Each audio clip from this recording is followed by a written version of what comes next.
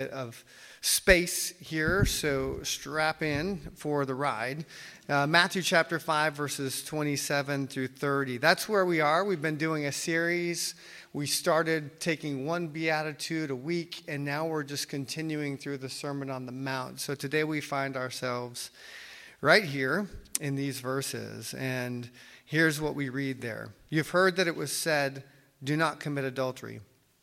But I tell you that anyone who looks at a woman lustfully has already committed adultery with her in his heart. If your right eye causes you to sin, gouge it out and throw it away. It is better for you to lose one part of your body than for your whole body to be thrown into hell. And if your right hand causes you to sin, cut it off and throw it away. It is better for you to lose one part of your body than for your whole body to go into hell. This is the word of God. Well, if you were with us last week, you know the passage just before it speaks to the issue of murder. And Jesus said, you've heard that it was said a long time ago, don't commit murder, but I tell you that if you have anger inside of your heart, then that is also just as sinful as murder. And this week, don't commit adultery, but Jesus says the real problem is in the heart again, and he likens lust to adultery. Well, what is lust?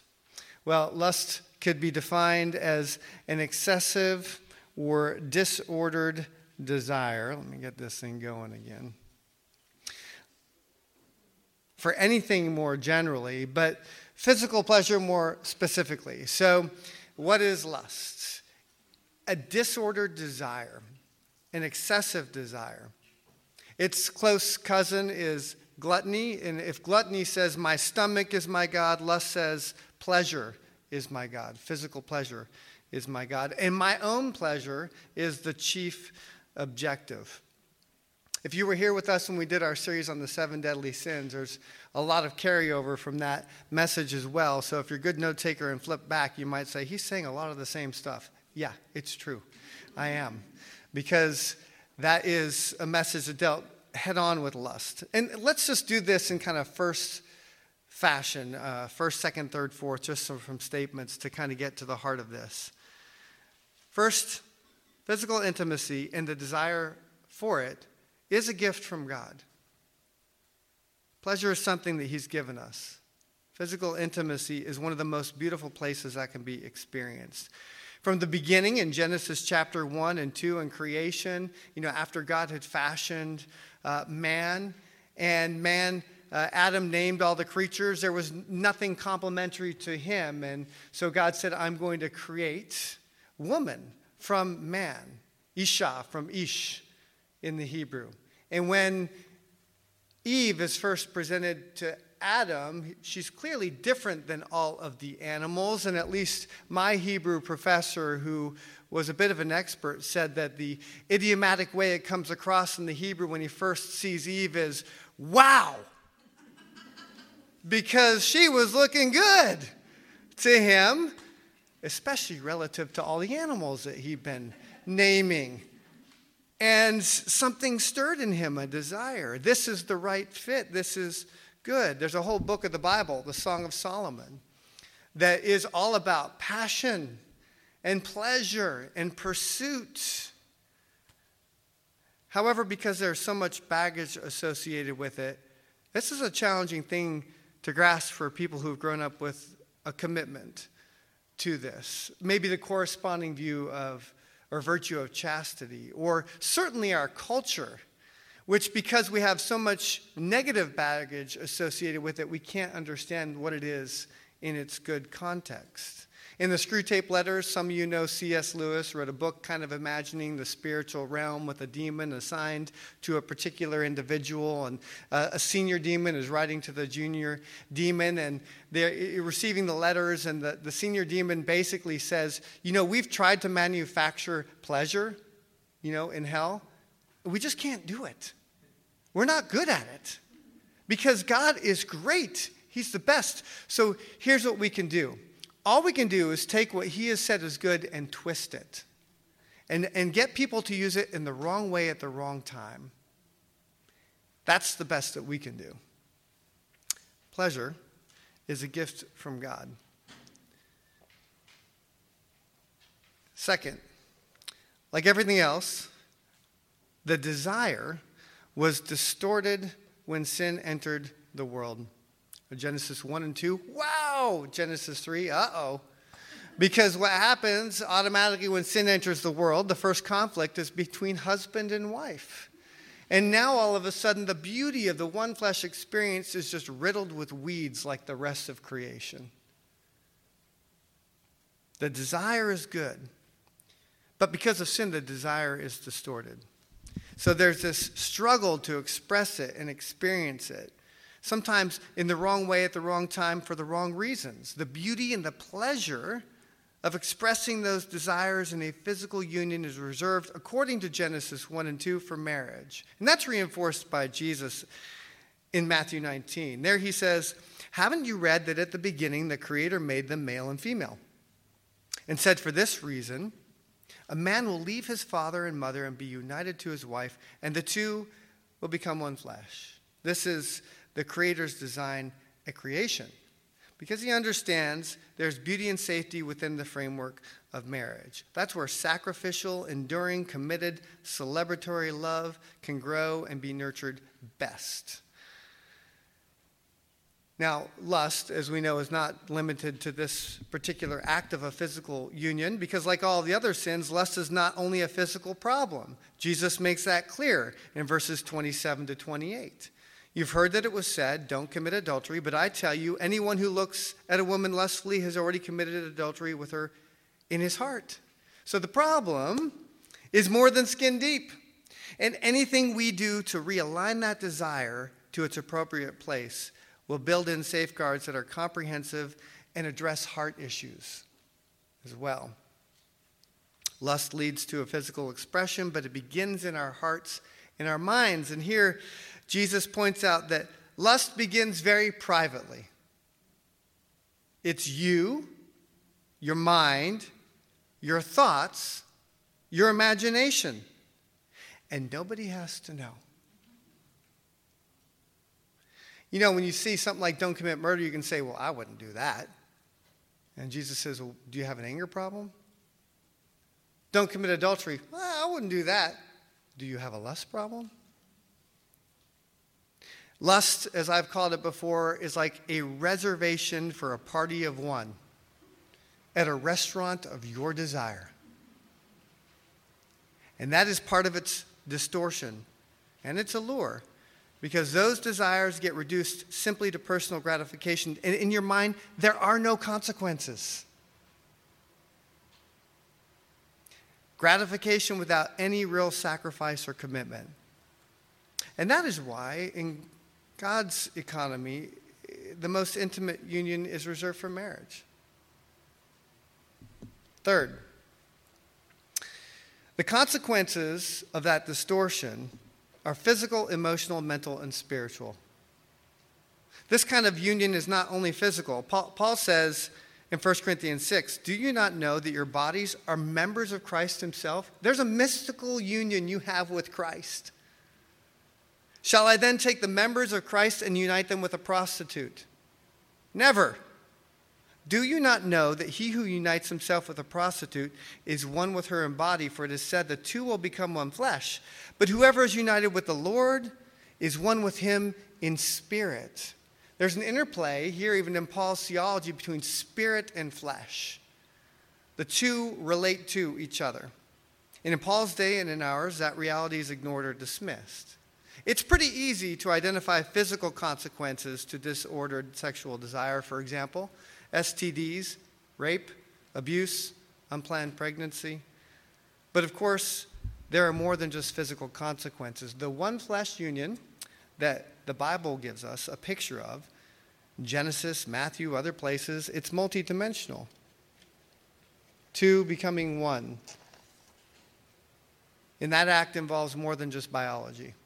There's an emotional connection. You're sharing who you are on the most intimate level and literally fully exposed before someone else. You know, when sin entered, shame entered into the world as well. You're embarrassed. You're even just embarrassed about your body, but embarrassed to be exposed on that kind of level too. There's a mental aspect. Your mind is recording the event. Endorphins are at work. Memories are being made that will last a lifetime. Ben Carson, world-renowned neurologist, right? I heard him speak one time about the brain, the human brain, and he says, your brain records everything. You will never forget. On some level, it's affecting you in your subconscious, he claims, because your mind is amazing and it records everything. So it does make a difference. What you see, what you hear, what you expose yourself to, it is shaping you in some way. There's a spiritual aspect, the deepest part of your being uniting with another, and that's its design. So used properly, it's beautiful. Used wrongly, it becomes a WMD, a weapon of mass destruction to yourself and to others who are hit by the shrapnel. The more it's used incorrectly, the more deadened a person becomes to its actual good. This is like gluttony, we mentioned that earlier, or the opposite of gluttony, bulimia, anorexia, whatever it may be. We lose pleasure in food when we misuse it. Food was designed to be pleasurable. You don't have to invite me. I know I'm an American. Ask me one time, and I'm there.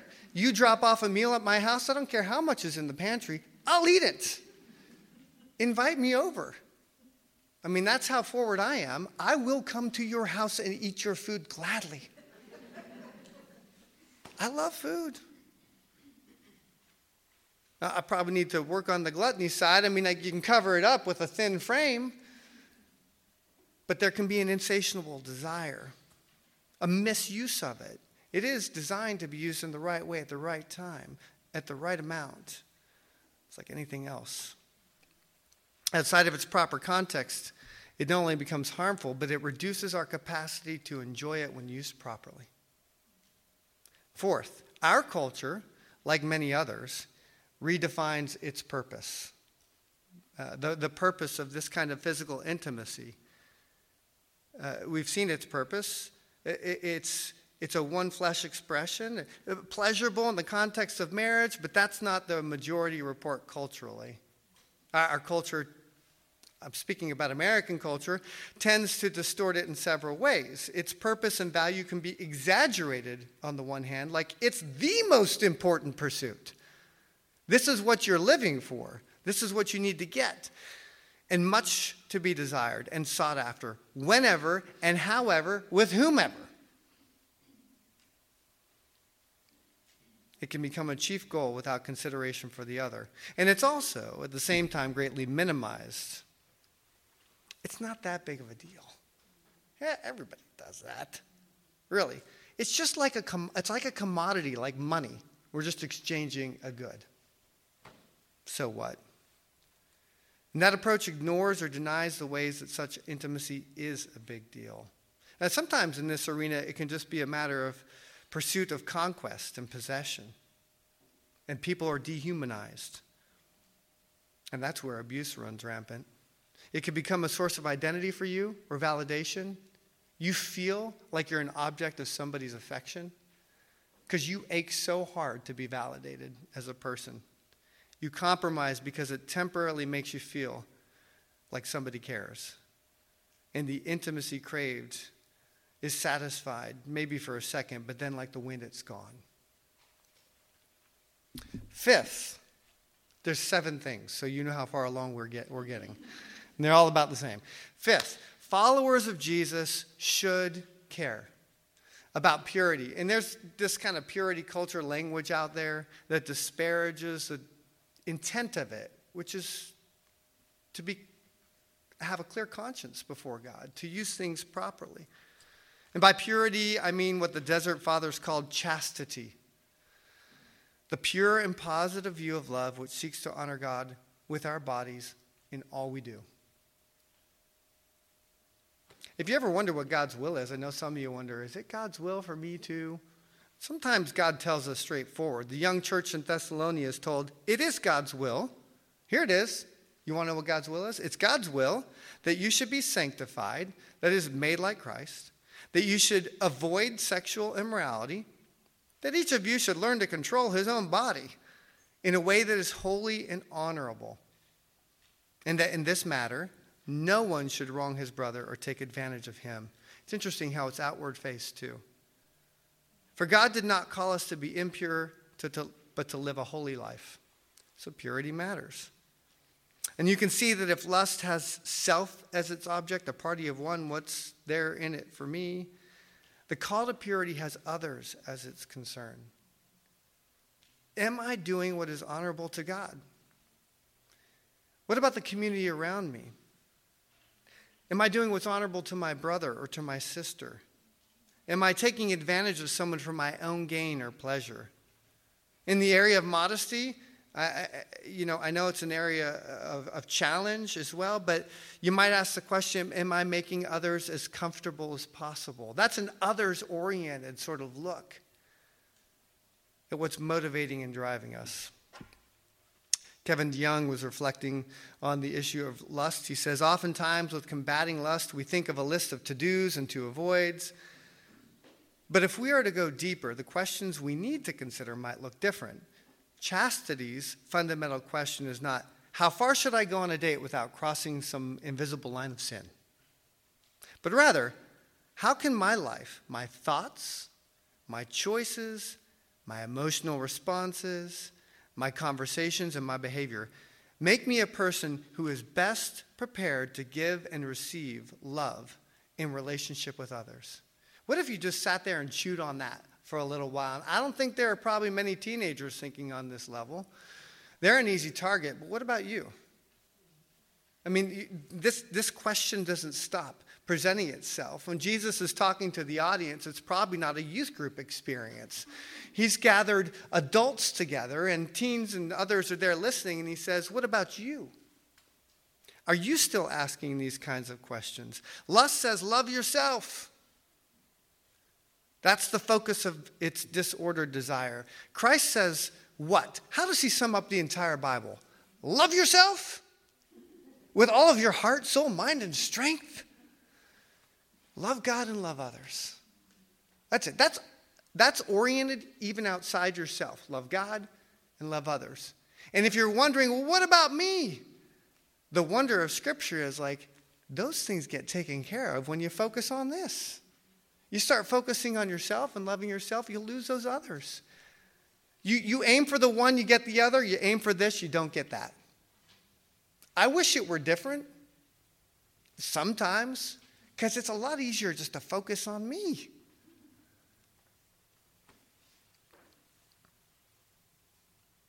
All desires can be rightly aligned if we take that grid seriously. But of course you ought to consider, what boundaries need to be in place? Where and when are you tempted? What thoughts need to be redirected? What thoughts need to be cherished? The Bible talks about putting off things, avoiding and putting on things. Think about what's lovely and good and noble. It's both. You say no to something, you've got to replace it with a good thing. How do you become the master of these desires rather than them mastering you? And that's really what Paul was talking about too. Learn to control your body. Those of us trying to diet and lift weight, you know what I'm talking about. You can be the master of these things. And when you do, there's a flourishing that can't come otherwise. Sixth, followers of Jesus need to take, here we go, sin and forgiveness seriously. Now, the sin part is Jesus gives a pretty extravagant illustration here. If your eye causes you to sin, gouge it out. If your hand causes you to sin, gouge it out. Cut it off. And there was a church father, most historical accounts validate this, called Origen, who took this very seriously. I mean, as seriously as you can take this, he took it. Gouging and cutting offending members. And do you think he was done with the problem after that? No, because sin's in the heart. Lust is in the heart. He was just in a lot of pain and probably regret on the back end. But his heart still dealt with lust. So Jesus is saying, take it seriously. This is very strong language to say, don't treat it lightly. But where we fail, either in the execution of this, we want to be pure, or the intention level, Christ's sacrifice and love are sufficient to cover us. There is no sin for which Christ did not die when you receive and trust in him. There's a lot of shame involved with this topic. Can you imagine if we took a moment, each of us, to go up here and there was a projector that projected our sins of this nature onto the screen, either things we've done or things that we've thought? You'd be absolutely horrified.